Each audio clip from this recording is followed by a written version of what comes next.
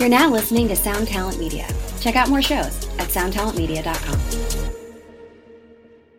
Another day is here, and you're ready for it. What to wear? Check. Breakfast, lunch, and dinner? Check. Planning for what's next and how to save for it? That's where Bank of America can help. For your financial to-dos, Bank of America has experts ready to help get you closer to your goals. Get started at one of our local financial centers or 24/7 in our mobile banking app. Find a location near you at bankofamerica.com/talktous. What would you like the power to do? Mobile banking requires downloading the app and is only available for select devices. Message and data rates may apply. Bank of America N.A., member FDIC. They were setting up the kabuki, and I'm sitting there at sound check, and I'm like, oh, Ernie. Everyone knows Dustin's dog, Ernie, the little Frenchie. Yeah. And he's, he'll come into the venue around sound check and run around and do his stuff. And so Dylan, one of our stage guys, is like laying out the kabuki, figuring out where it's going to go. And Ernie like goes to lay on the kabuki. It's all spread out. And I'm like, oh, so cute, Ernie, taking videos. And then he just pops up and takes a giant piss in the middle of the kabuki. And all of our stage crew comes running. They're like, oh my God. And it was like the biggest piss of all time. And he just like popped up and just like boop, peed all over it, and they're like spraying it down because this is the thing that like starts our show, right? There's like a giant white curtain with Ernie pee all over it. Hello, welcome to another episode of 2020. My name's Corey Peza here with Benny Goodman, and the reason that Siobhan is not here in this space of an intro is that she is kind of acting as one of our guests today, along with the one and only Brock Richards. So we got a STARSET episode we're throwing together. For the truth is that Siobhan has always been way above our pay grade on this podcast. Like I can't even say from day one. From day one, she's so much better than us, and now she's actually quote unquote working. So on her quote unquote time off in her quote unquote hotel room with her lovely husband, who happens to be the lovely extraordinaire guitarist Brock Richards from STARSET, while they're touring a huge headlining tour that the audience is so loud they can't even hear it over their in-ear monitors. Yeah, it's really cool. It's kind of like just a check-in to see how everything's going. They've been on tour now for such a long time, and they're only about halfway through, it seems. So it's kind of we get to see the mental state of two professionally touring musicians in the midst of dealing with all the fun stuff that comes with touring. So here's a little peek behind the scenes. Here is it's only part one, and the only part you're going to get with Brock Richards and Siobhan Cronin. Check it out. Check out STARSET online and certainly subscribe.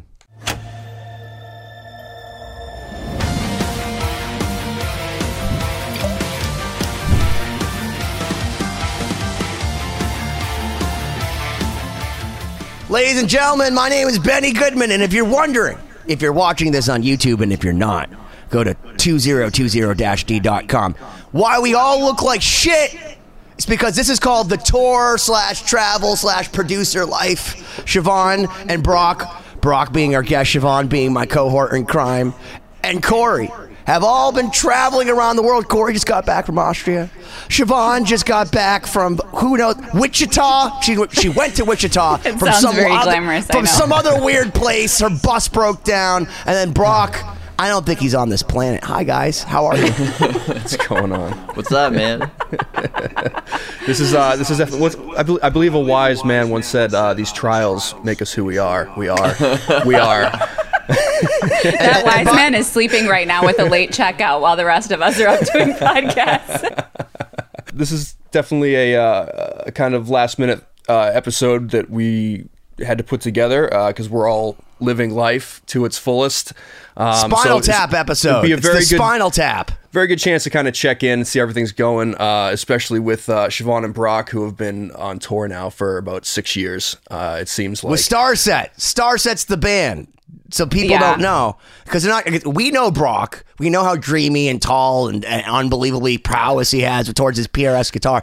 But my mom, who's only watched the show a few times, may not be operantly conditioned to know that STARSET is one of the biggest bands in the world. Can you guys speak to what it's been like? Because we just saw you with Seether and Breaking Benjamin, and I got to tell you, I was as a Jewish mother impressed with how many people like actually knew who you were and seemed to care. Well, yeah, I mean, it was awesome touring with Ben and Seether because it was obviously some different audiences, bigger arenas, which was amazing. So, I mean, that's a really great opportunity for us to reach people that might not find us online or on the radio or whatever. You know, there's some overlap in the styles of music, but a lot of different people too. You know, some of the people that listen to Seether would have never heard of STARSET. So it was definitely a great opportunity to reach some new people. You know, those audiences are all, you know, listening to different types of music. So it was cool to see that they were into it. And a lot of people, you know, just looking on our Instagrams and stuff, there were so many people that were like, oh my gosh, I'm a STARSET fan now, which is awesome. Mission accomplished. Yeah. Yep. Anything to say, Brock? You just keep taking the lead. And, do you guys want to? Brock is still in the process of waking up. Yeah. Do you guys want to talk about the you know, the trials of what you are going on, what you have going on right now? Yeah. So yeah, welcome to the true glamour of tour life.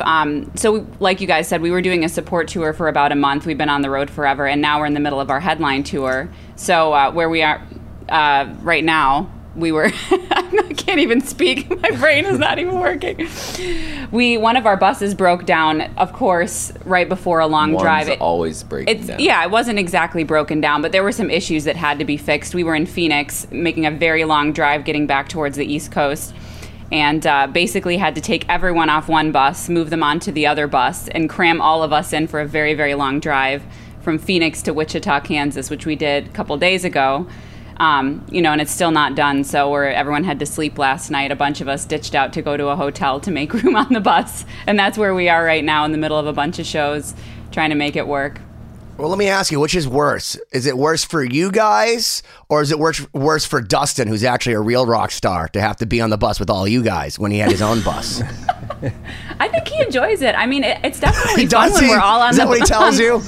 When you're playing Scrabble and Jenga at 3 o'clock in the morning and the bus is... I mean, I definitely, you know, as weird as it sounds, it's sometimes things like that are fun, you know, because most of the time we're like so used to just our routines and going back, and we're in our divided buses or whatever. And, you know, sometimes we don't get to spend that much time together. So it was actually a lot of fun to do a long drive. For a while. Yeah. And then it became the never-ending time warp that, like... Where Wichita just got further and further away like, every 5 minutes. Okay, you have 4 hours left. And then... You know, 5 hours goes by and it says you have 2 hours left, and you're like, "What the heck happened?"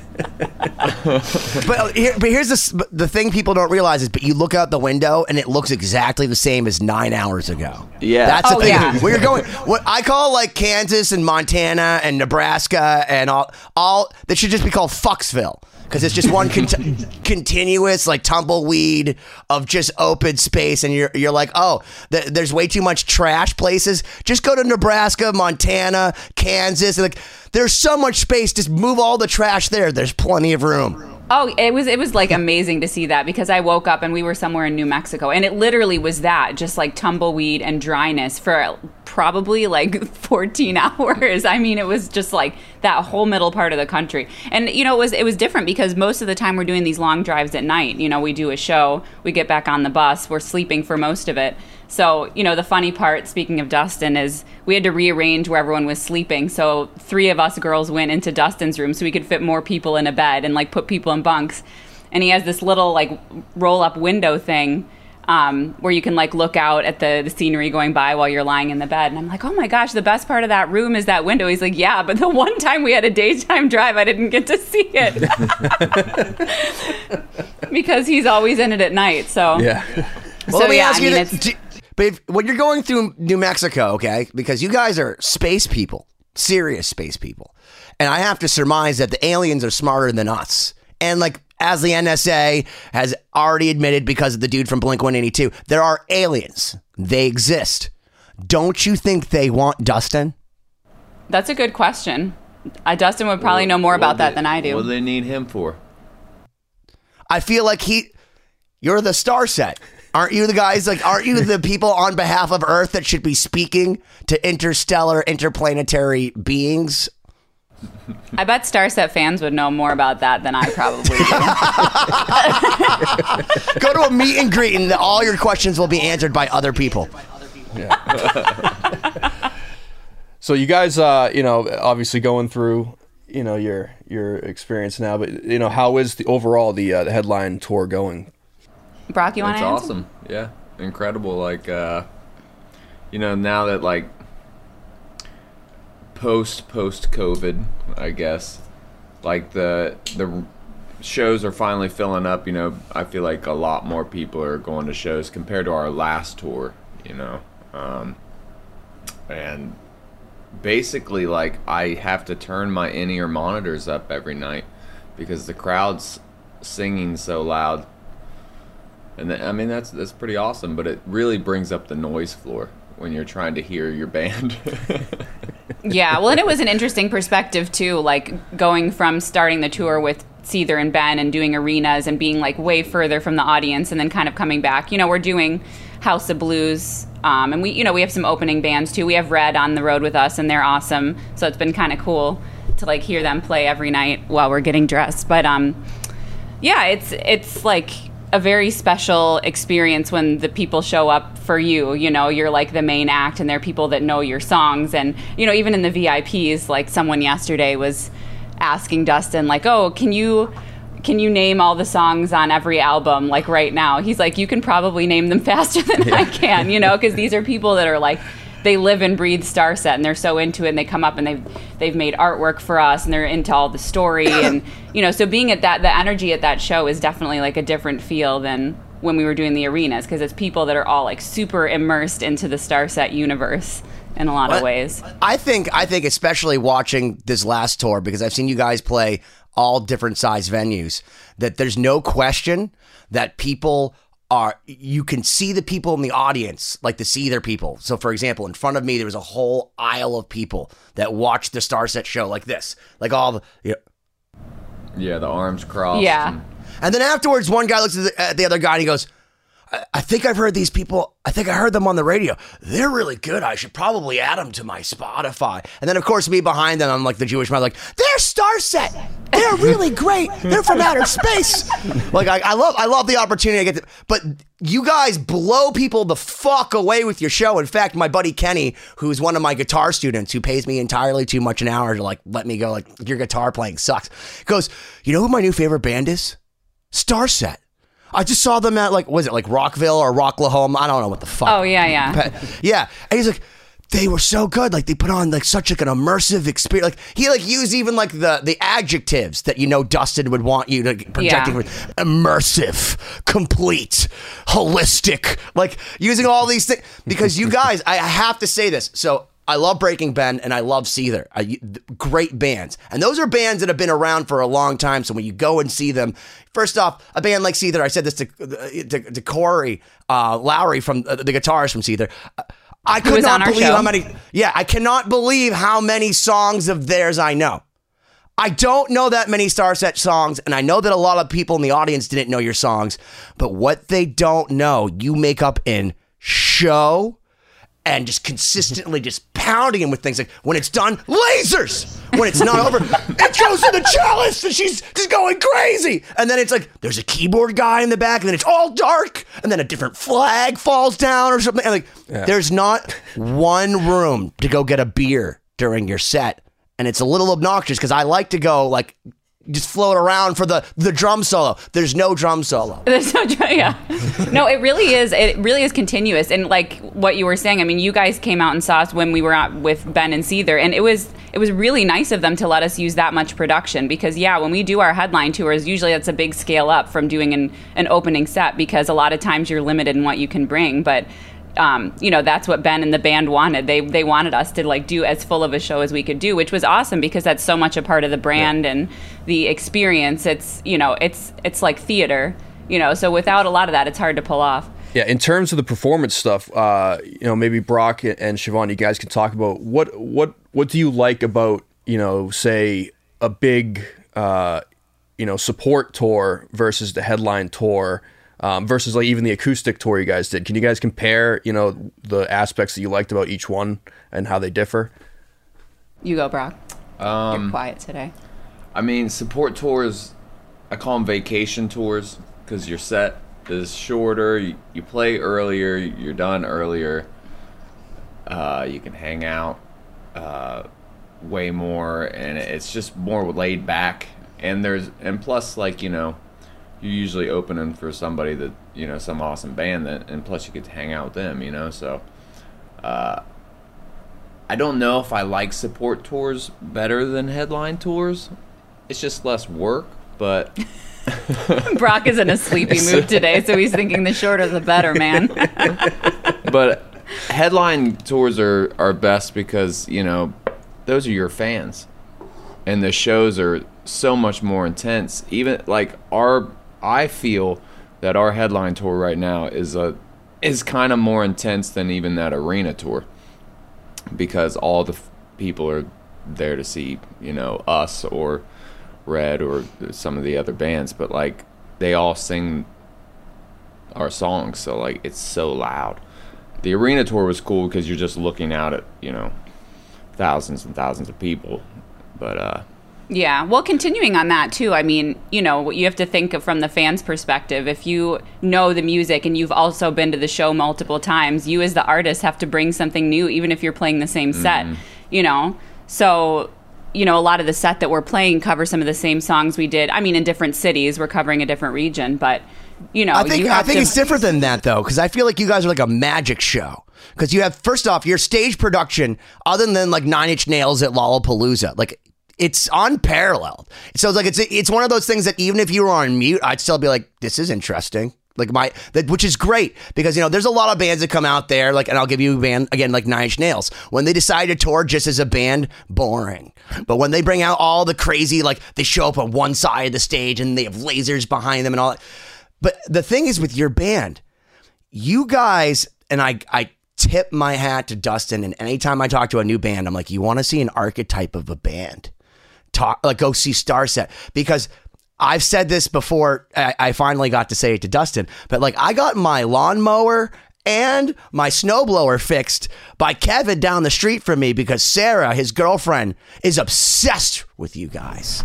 Obsessed with you guys. And in fact, they had asked me if they would, I had brought them a signed picture of you guys from the last time we saw you, and I gave it to them, and their minds melted. And literally, like 2 days later, one of my garbage disposal broke.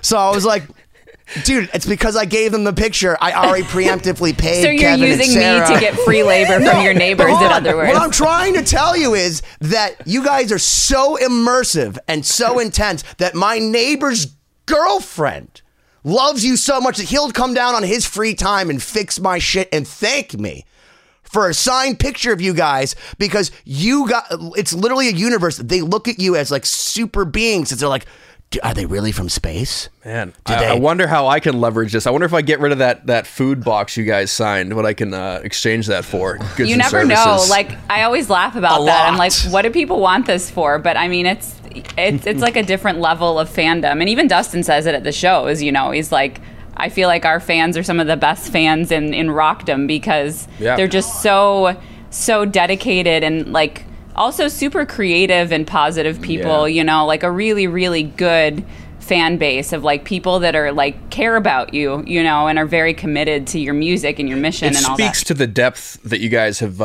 kind of created with the music, where it's not just the songs. There's so much more to it, because there's, you know, hardcore fans of a lot of bands, but there's definitely something unique at STARSET shows that I've never seen at any other kind of gig like that. Yeah, no, it's been amazing. I mean, that's, you know, I guess to go back to your question, I mean, I love playing the headline tours, because, you know, that energy does exist that isn't quite there all the time when you're playing first to a bigger audience and also to people who've never seen you before, you know, because there's kind of like the stun factor of like, oh, I don't know this music, like what's this band about? So you can kind of tell people are like checking it out and they're like trying to figure out what's going on. Whereas, you know, you play the first note of a hook in one of our songs at the beginning of the set, and by the second note, everyone knows the song and they're screaming and cheering, you know. And so it's different, but it's cool. I mean, you know, the level of venues that we're playing right now, there's a lot of variability in the stages. Some of them are House of Blues, and then some are smaller stages. So, I mean, our set, like, kind of the spatial arrangement of what you see on stage is different, like, almost every day, depending on the size of the venue, and the shape of the stage, and, you know, where it's at. I mean, we've had some, you know, speaking of Spinal Tap moments, some, like, funny stages on this tour. Yeah, or, like funny venue setups. Like, the other day, a kabuki drop is like a giant curtain that goes in front of the stage, and they drop it at the beginning. So that had to be like mid-stage. So when it fell, it just caught my headstock of my guitar. Oh, and just like, I'm just like playing like this. Like, I can't get this kabuki off my, it like got caught on the string burr. You know what I'm talking about? Oh, yeah. Usually Like, that's my wouldn't come finger, like 1 inch into my muscle. So, I mean, I guess I feel bad for you, but, yeah. Well, speaking of how that, I I thought get you were going to caught. reference another story. Actually, the other day, I don't even know if I should say this, but I have a video of it. I'll send to you, Corey. They were setting up the kabuki, and I'm sitting there at sound check, and I'm like, oh, Ernie. Everyone knows Dustin's dog, Ernie, the little Frenchie. And he's, he'll come into the venue around sound check and run around and do his stuff. And so Dylan, one of our stage guys, is like laying out the kabuki, figuring out where it's going to go. And Ernie like goes to lay on the kabuki. It's all spread out. And I'm like, oh, so cute, Ernie, taking videos. And then he just pops up and takes a giant piss in the middle of the kabuki. And all of our stage crew comes running. They're like, oh my God. And it was like the biggest piss of all time. And he just like popped up and just like, boop, peed all over it, and they're like spraying it down because this is the thing that like starts our show, right? There's like a giant white curtain with Ernie pee all over it. Is that the one situation where Dustin can't really get that mad though because it's his dog? Oh, I mean, he reprimands him. He's like, what? He's like, what's wrong with you today? Like, what is going on here? But yeah, Ernie's a hoot. Like, he's his own thing at like VIPs, just running around. Oh, he completely usurps you. You guys invited me to one of them, and you guys are playing and doing. And then meanwhile, Ernie's walking around, and like you have either pay attention to this to STARSET or pay attention to this super cute Frenchie that's like right near your leg, looking all cute. It's like I kind of like the dog, like must pet all dogs. So it's like it's not helping you with your fans. I mean, fortunately, all those people that have paid to be in that VIP are usually very into you anyway. But Ernie still takes away. He's so cute. Yeah, well, he has his own merch now. He's got like a T-shirt. So a lot of people show up at VIP with his T-shirt on, and I'm like, oh my gosh, this dog. So are you guys going to do a live album? Because I feel like that needs to happen. Because after seeing you guys live, don't you think that you could penetrate even more of the market now? Like you did a super awesome like live video, because you just said something really interesting to me on your headlining tour. You have to turn up your in-ear monitors because your fans are too much like the Beatles in that they're so loud you can't even hear yourself on stage, which is psychotic. So don't you think you should capture, like, since you have like the most intense rabid fans, maybe do like a live video? We do actually have a few on YouTube. I think Manifest and a couple others, like from big shows that we've done. We do have some live like videos with the live audio from the show. But yeah, I don't know. An album could also be cool. I'm out of control in that regard. But I mean, I'm sure maybe someday we'll do something like that. I think that would fall under the so there has to be so many years after an album to be able to re-record it. So it's the same as like some of the albums you can't release acoustic track or like acoustic versions for until so many years. Like it's a bunch of label stuff, so they don't allow you to do it. So I don't know. Maybe someday. It would be cool. I mean, I personally record it myself. I just can't give it to everybody else. All right, we'll take those bootlegs. We'll take for the future box set. Yeah.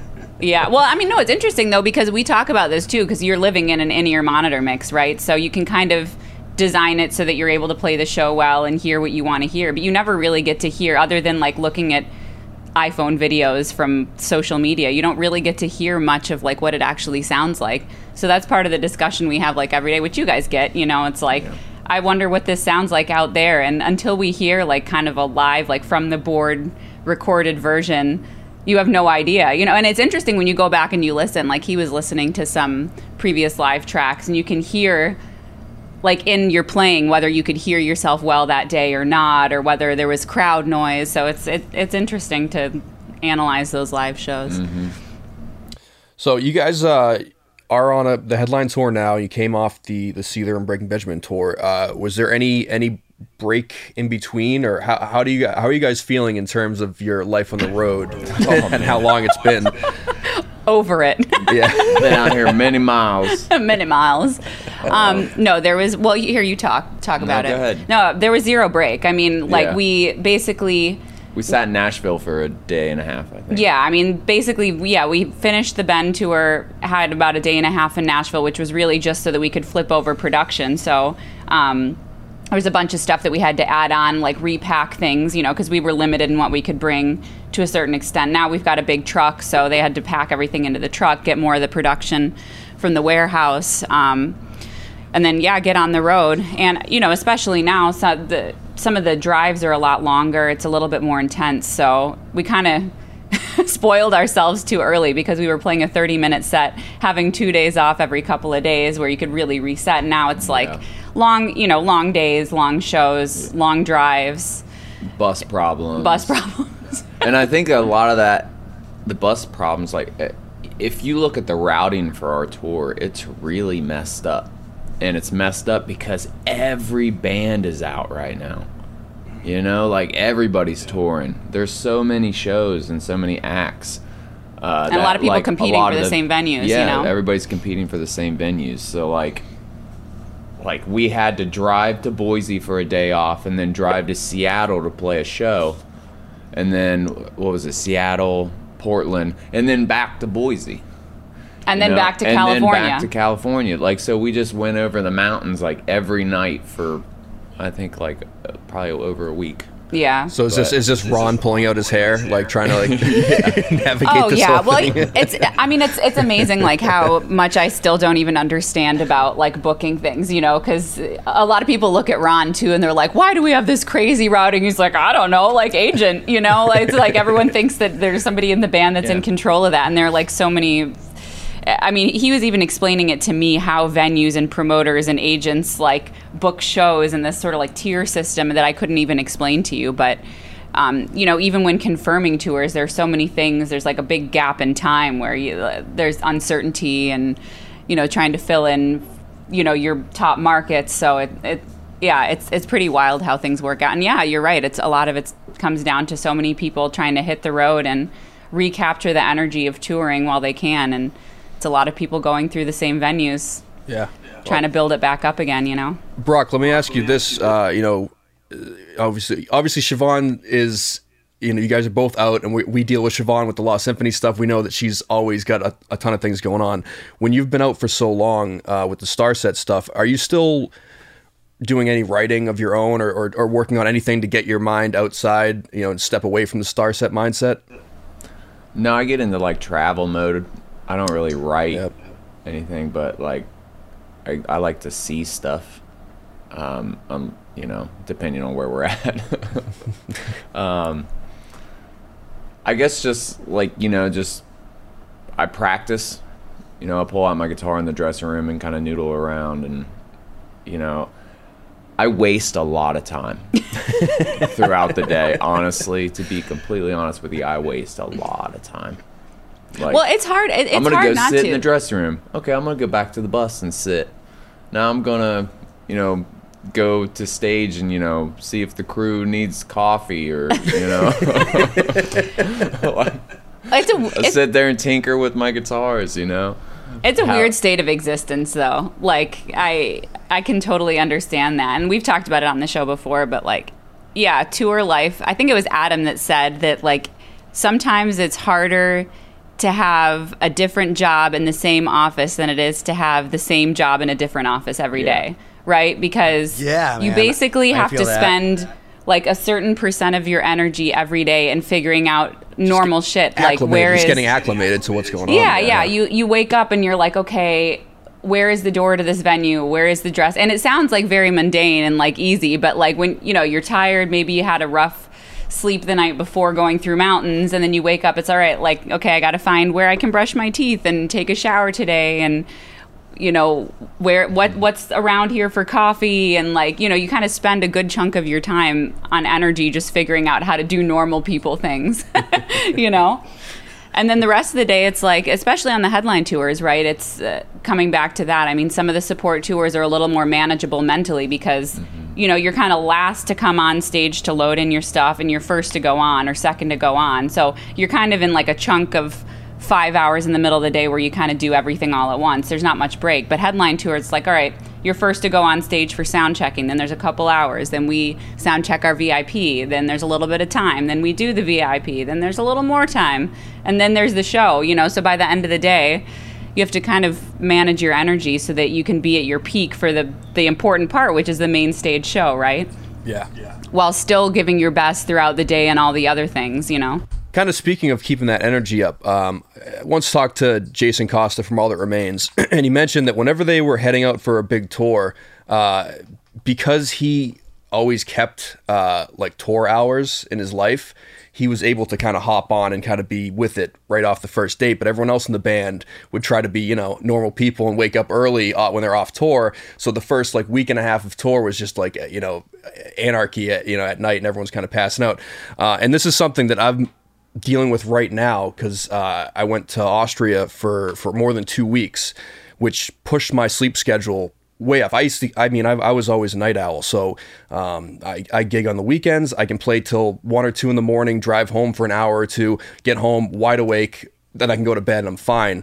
Because, you know, the 6-hour time difference since we've been back from Austria, I'm waking up at like 7 a.m. now, which is unheard of for me, playing gigs, and I'm getting out at 11 o'clock, and I'm like driving down the road, like just trying to like navigate, and it's the first time in years that I've had this sleep schedule, and it's a nightmare. So how do you guys cocaine transition? Do you transition well to like the touring schedule?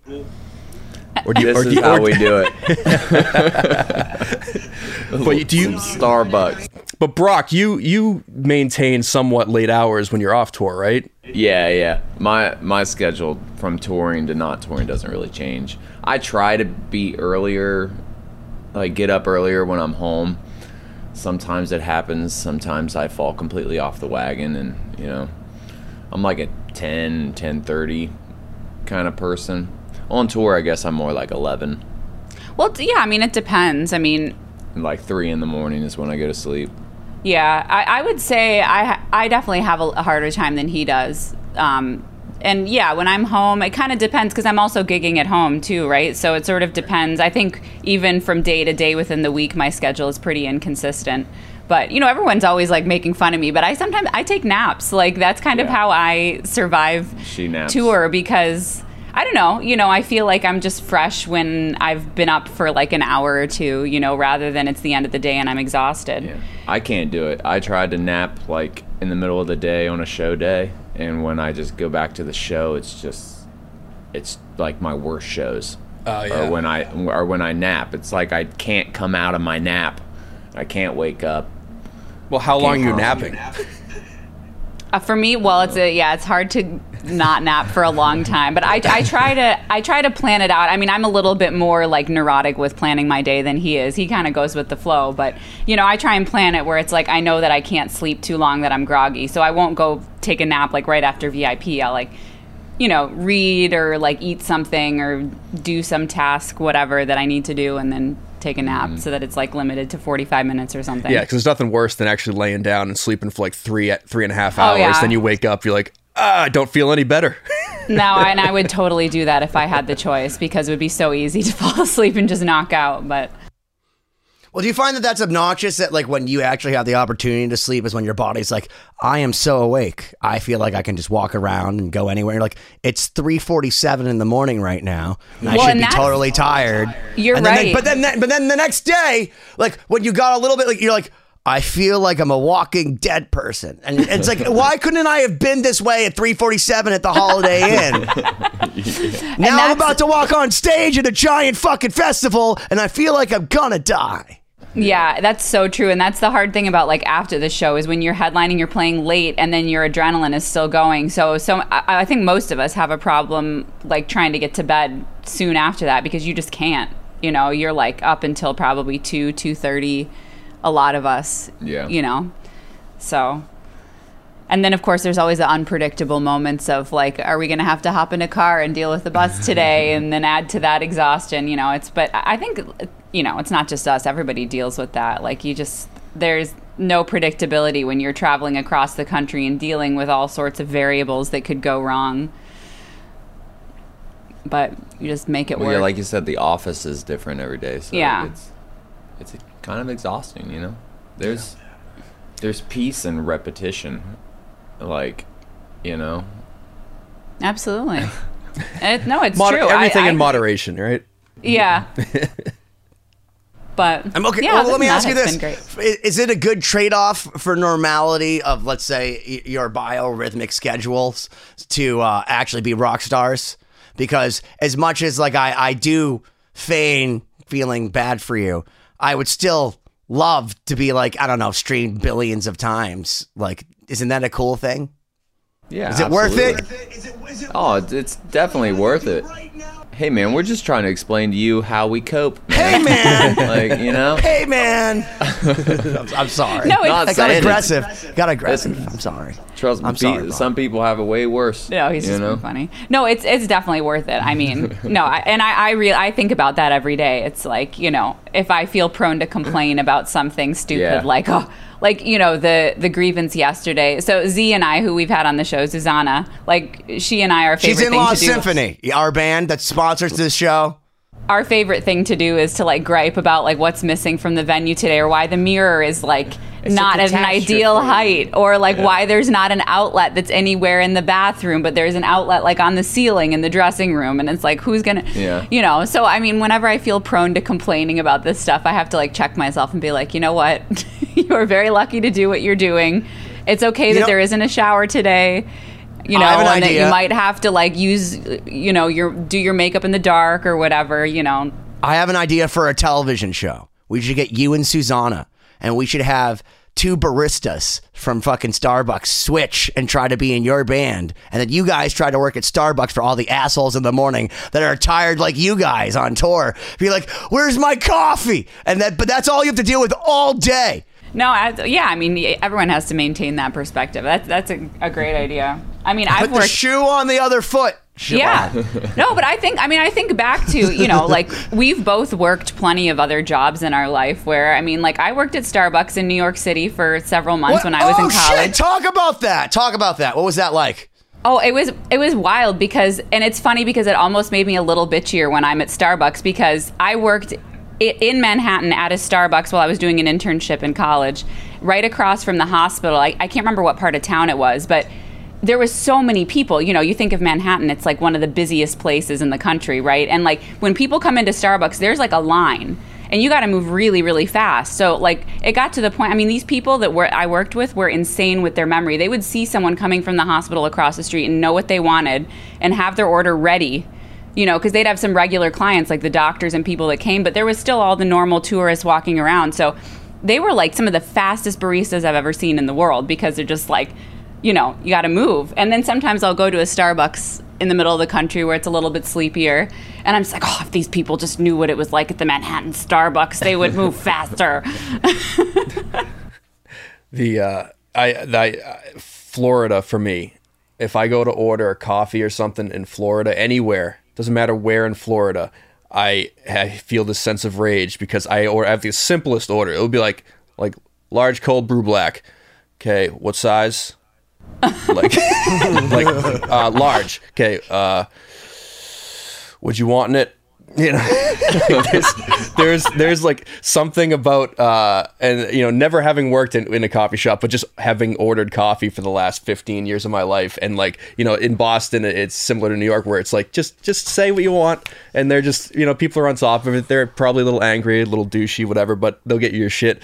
And then for some reason, just every place in Florida, it's just like it just slow down, man, slow down. Did you say iced?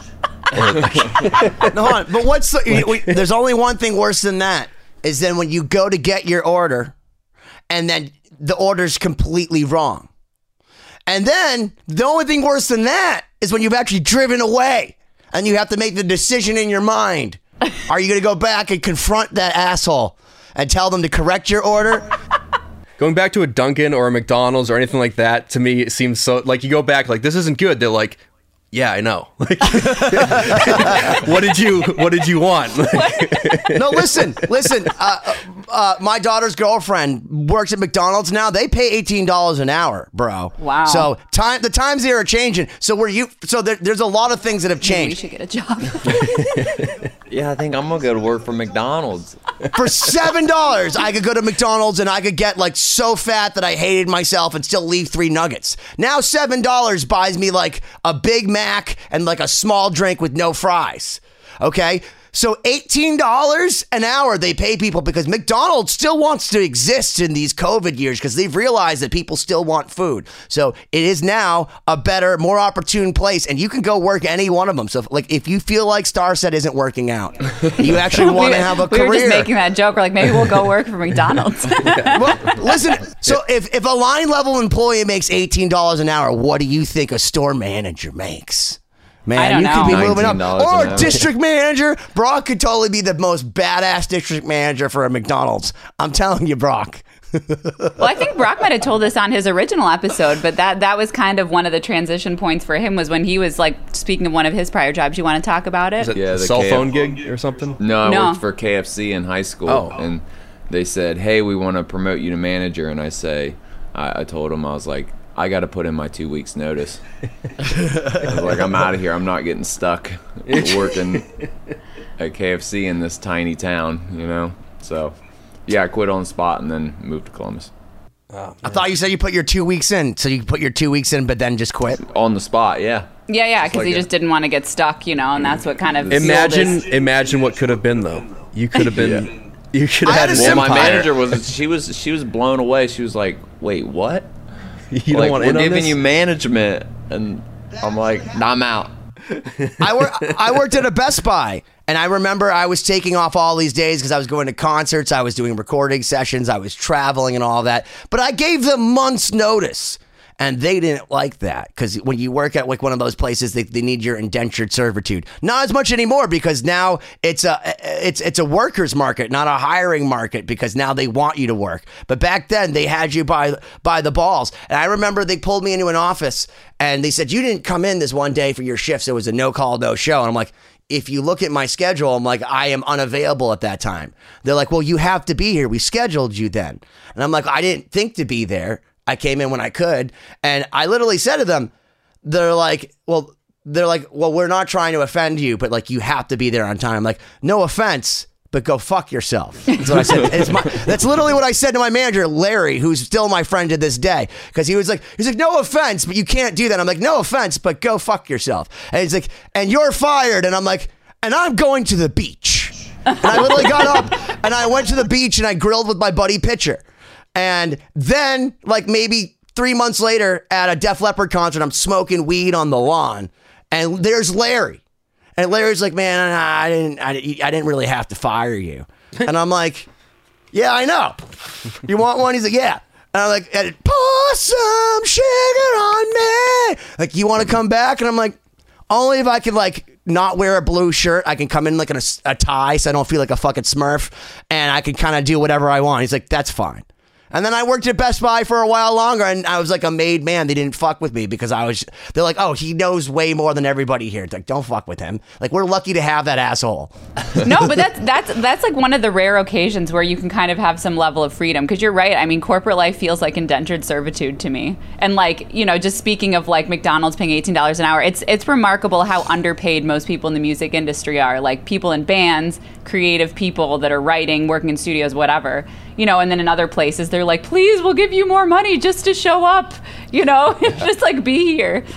But, you know, the benefit is the freedom. You know, you can be your own little expert in your own field. You're kind of an entrepreneur. I mean, it is like the best life. So you really can't complain. I mean, I think back to all the jobs that I've had of, you know, working in law firms or Starbucks or whatever it was in retail, and it's like at the end of the day you go home and you feel like you don't have ownership of anything because it belongs to someone else, you know, and you always have to report to the rules and somebody that's telling you what you can and can't do, you know, so it's definitely worth it.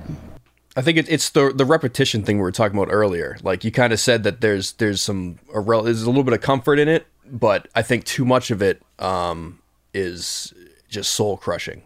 Like if you know what's going to happen, not only tomorrow, but in 2.5 weeks on Thursday, if you know what you'll be doing, that freaks me out now. And I did that for a long time. And I'm very, very glad that now I have not a fucking clue what's going to happen next Thursday. Yeah. It was much easier for me because I got to tell you, the retail landscape has changed drastically over the last decade. Because I remember when I was working at Circuit City, rest in peace, right? Circuit City, remember that place? And I remember I actually joined a team called Generation C where I actually got to invent things. So I got to fly back and forth from Florida to Richmond, Virginia, which was their home base, which is the fucking worst place to ever go. Don't ever go to Richmond, Virginia. And then to stay in Boston, which was like our test area. So we had Florida and we had Boston as our test areas. And we designed things like if you walk into a Best Buy now, they have a wall of televisions. At the time, they were putting televisions on like all shelves and things. So we're like, we're going to design a television wall. We're going to mount these new flat panel televisions. And I got paid to do that. And it was invigorating. We built the bottom line 15%. And then one day they said, we got to fire everyone making over $13.15 an hour. And some of these people were making $40 an hour with commission and all kinds of crazy shit that had been working there since like the 80s, because Circuit City started in like 1937. Seriously, it started way the fuck long ago. They had circuits back then? Yeah. I don't know about that. No, it's like 1940s. I'm dead serious. That's when the Circuit City started. Yeah, it's fucking old, bro. I didn't last much longer at that company. I literally immediately started looking for another job because I'm like, I can't fire 60-year-old people I should be opening doors for and being nice to and respecting because they're my elders and learning from as a 23-year-old asshole because some corporate office is saying, oh no one makes over $13.15 an hour. So I don't want to do retail ever again. That's why I stay in my basement and I don't even try to go outside. And I'm agoraphobic. It can be soul crushing. I don't like anything. It's soul crushing. And you're right, 1949. Although it wasn't called it wasn't called Circuit City. No, it wasn't called Circuit City at the beginning. No, but the company started in the 40s. I lied about 37. That's wild. I didn't know that. Yeah, that's Ward's a sad loading thing. dock. Yeah, but that's why it's sad that Circuit City is no longer, because that was a really, that was an American, they also own CarMax. CarMax is still around. So for some reason in like the 90s or early 2000s, they thought it would be a cool idea to have a CarMax. And at one point they even had Circuit Cities with CarMaxes. They're like, you could drive a car out of here and get a stereo, which was a horrible idea. But like CarMax is still a thing. Yeah. So this is retail, and this is what happens when you work in retail, because all these people see, like I just saw my old district manager at a Paul McCartney concert, and he was like, hey, Betty, how are you? And I'm like, he's like, I'm at Big Lots. And I'm like, I love him, and I'm sure he's making good money, but I'm like, he's like, how are you doing? I'm like, way better than you, bro. Like that, like not in a mean, I didn't say it like that. No, I was happy to see him, but he could tell, like, he's like, you're still doing music? I'm like, yeah. He's like, you got out. You ran while the running was good. You know what I mean? Like, because that's how it is. The you get out thing, I've heard so many times. It's hilarious. It's like people like come up to you, they're like, so what's it like to be on the outside of like of success? It's You're great. like embarrassment to spouses. Right. Of success. No, and I play gigs sometimes, but there are people that will come up to me that are like, oh, so is this what you do? I'm like, well, yeah. I mean, like it's still really shocking to some people to have like, you know, and a lot of the times it's people of the older generation, you know, where it's like probably wasn't as feasible to bank on a music career. I don't know. But a lot of people still ask me that if they don't know, like don't see me on tour or whatever, I'm playing just a private gig, you know, and the assumption is always like, you must be doing something else to sustain this. Cindy looks at me and I literally have people in town right now that she likes them. These wonderful. We had Shanique Kimmelman on the show. She's here, Israeli guitarist, awesome. Virtuoso, and Abby Ortiz, who's this great singer. And they're here, and they've paid me a pretty considerable amount of money, which I'm very excited about. And Cindy sees me, and I'm my fiance, and I'm like stoned as fuck, and she's like. And I'm like, but I'm being paid right now to make music, and they're happy with me, and like we want to smoke together, and like my job isn't real to her. Because I'm working smart, not hard. Like I could be stoned as fuck in my own basement and never leave. And like I'm still being paid to be here. People fly from around the world to be here. And she's just like, why? I can't wait to hear these tracks where you forgot to turn on the mic or like you're gonna have something facing it on it. No, it's stoned as fuck. I don't know what's going on. No. Listen, that's not true because I'm gonna teach something to somebody because so like when I play piano and I play very all arpeggios and stuff, it's because it's in my basal ganglia. So let me explain something to you. So when you first learned to drive, right, you had to like think about where the gas was versus where the brake was, and then not to put both feet on them. And then if you're gonna shift, heaven forbid you're using a standard, and like when you put the clutch in and all that, you had to think about it. And then you got so used to it, it moved from your cerebellum to your basal ganglia, so you could get fucking wasted and still drive home driving your standard and fucking make it because you're not thinking about it. Kind of how like when you program your arms and your hands for a STARSET set, you could be looking at it up someone in the audience. It's muscle memory. I don't think muscle memory works when you're absolutely shit-faced. I don't think that's a scientifically accurate statement. I don't get shit-faced. Well, completely fucked out of your mind, regardless of the substance. I don't know if muscle memory is as Ben is looking guilty right now.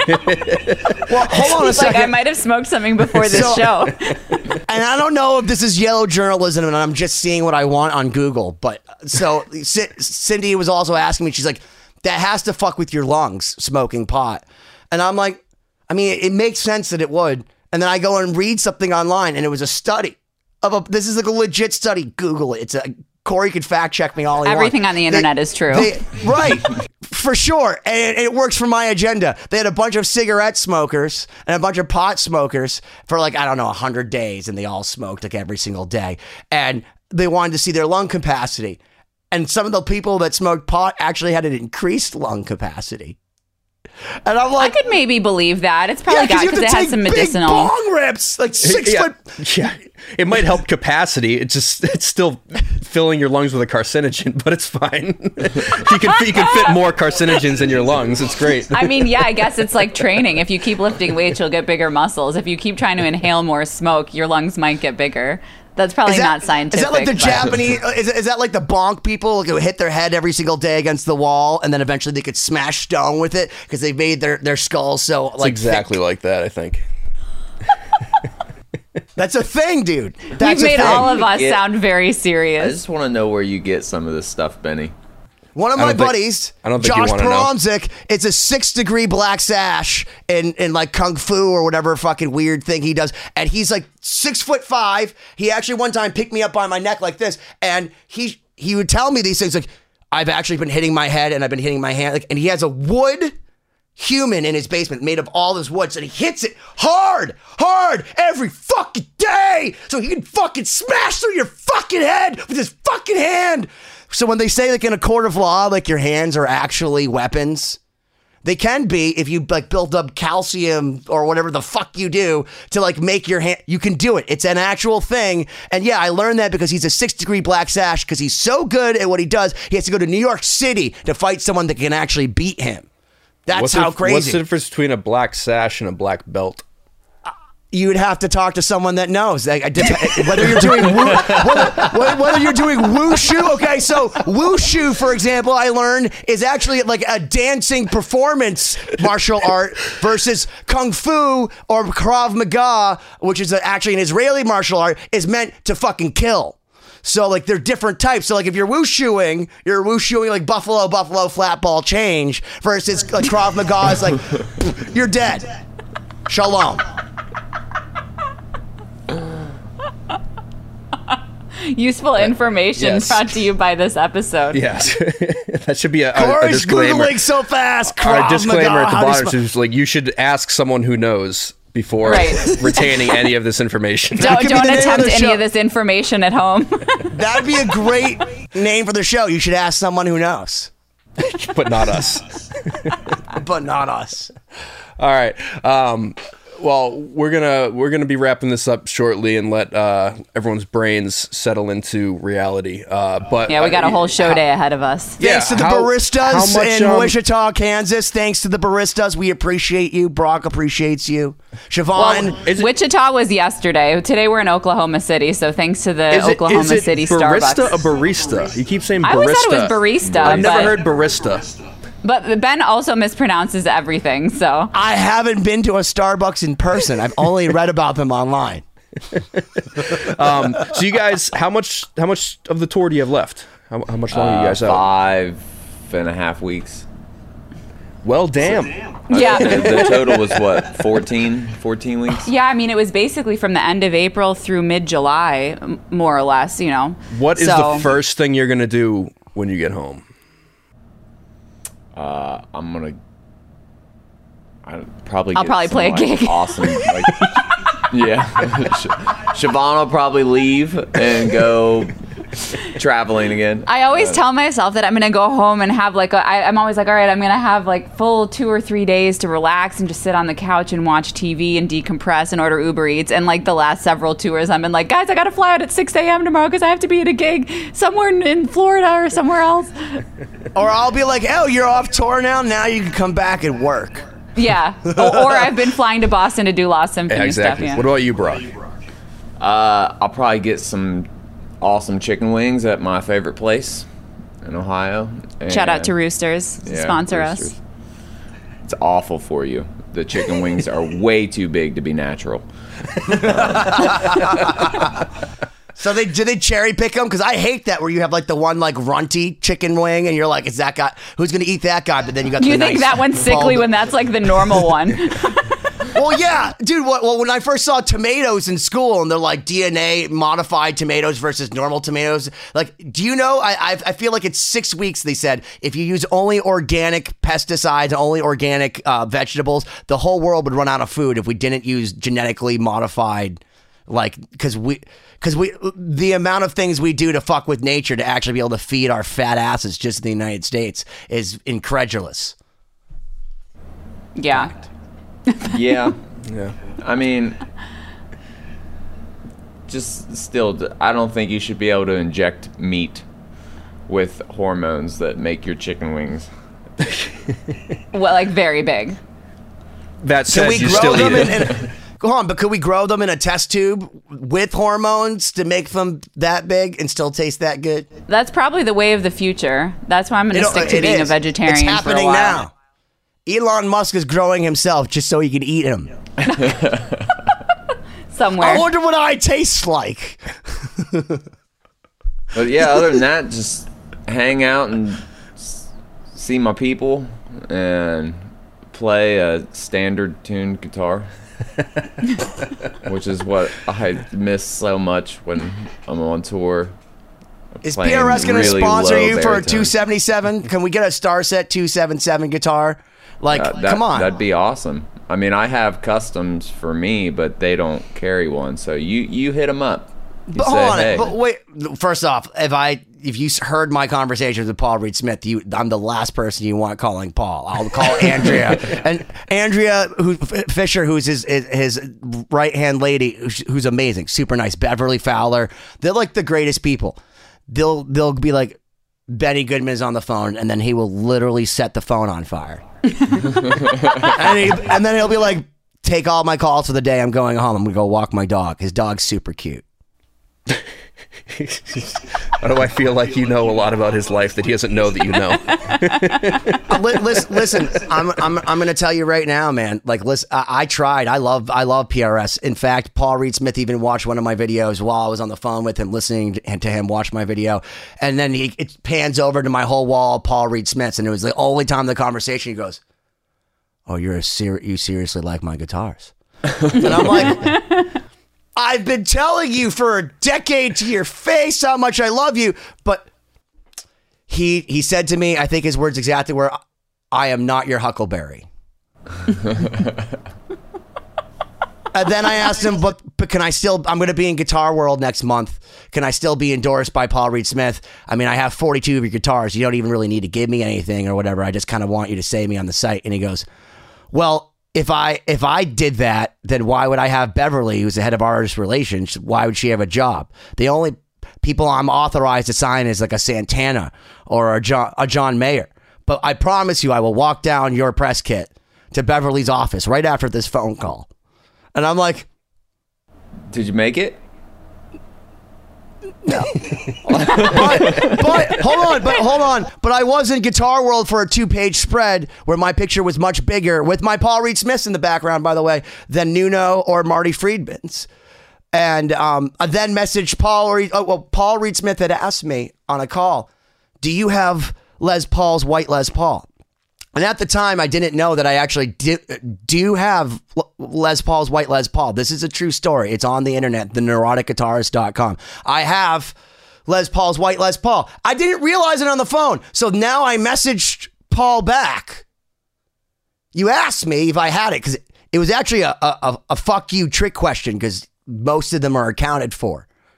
So he was kind of like trying to shit test me to think if I was thought I was cooler than I am. But I came back to him, sent him a video of that. Nothing. And then I wrote back to Andrea and Beverly, but could you still endorse me? And they're like, well, it's been a very tough time.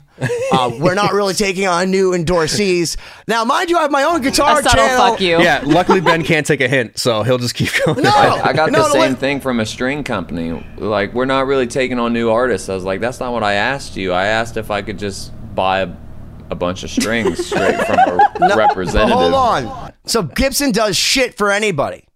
But I am friends with Steve Wood, who's the fucking man. He's been on the show. He brokered the deal with our friend Paul Geary for Joe Perry's guitar. He's friends with all the guys there. And he sent them this video. In fact, I believe there might be a certain member of Aerosmith, maybe even a few members of Aerosmith, they're going to be doing our documentary. And Gibson's going to have to realize that we have their crown jewels. And I hope, and here's my plan, is I'm going to go and play this guitar mercilessly, this multi-million-dollar guitar, that if I can prove what it is, multi-million-dollar guitar, it's a fucking unicorn, to the point where hopefully Geekian, the head, the Turkish guy who's super smart and cool and plays Megadeth riffs for Gibson, I love him. I don't know why he doesn't love me back, but love me, man, will be like, stop playing that guitar. It's too nice. It's a piece of history. Put it in this plexiglass. We're going to have the Murphy Lab make you a copy. Play that instead. And that's my end game, Brock. I hope it all plays out for you. Yeah. And on that note. Yeah. I thought of one other thing I'll do when I get home. Yeah. I think I'm going to switch to Evertune. Yeah? Bridge. Oh, yeah? Have you? Do you like him? Have you played him? Actually, Corey Lowry showed us. Yeah, right? Well, he's got him on his. Yeah. I don't know, because professionally, I haven't used them long enough to know the ins and outs of them. So for people listening and watching, if you're not familiar, Evertune, they're these bridges that go in your guitar that kind of keep the guitar perfectly intonated and in tune, regardless of changes in temperature and all this stuff. They're pretty incredible. Yeah, it seemed cool, the technology. For the studio, I've looked into them, because there's nothing worse than recording guitar that's out of tune, or having to retune every take and stuff like that. Problem is they're set up for a specific tuning, and you can't really easily change them. So you'd have to get a drop D1 or standard tuning, a half step down tuning, and you end up buying a guitar for every tuning. Yeah. So first off, that's what I'm doing. Secondly, I'm hoping to get an HVAC system. I've made friends with Kenny, a guy who loves STARSET. Holy shit, listen to this, guys. Wait, you're buying Evertune guitar? What do you say? What do you No. To solve your problem. Don't ever leave. Always have a consistent relative humidity so you can have a hydrometer on your wall with your easy HVAC system. Easy to do on tour. Super easy, right? No! Don't ever tour. Dude, listen, did you not hear? Listen, ABBA, I told you this. Tell this to Dustin again. Find a guy that figures out how to do 3D imaging, and then get a laser guy, and then just do your whole thing like the moon landing in front of a green screen, and then just bring your lighting out, and then have you guys just project like ABBA, and then record your live set with your best of from your soundboard recordings or something. Okay, so this is why I'm going with thinking about the Evertune is you take a certain gauge string and you tune a guitar from standard E down to drop E.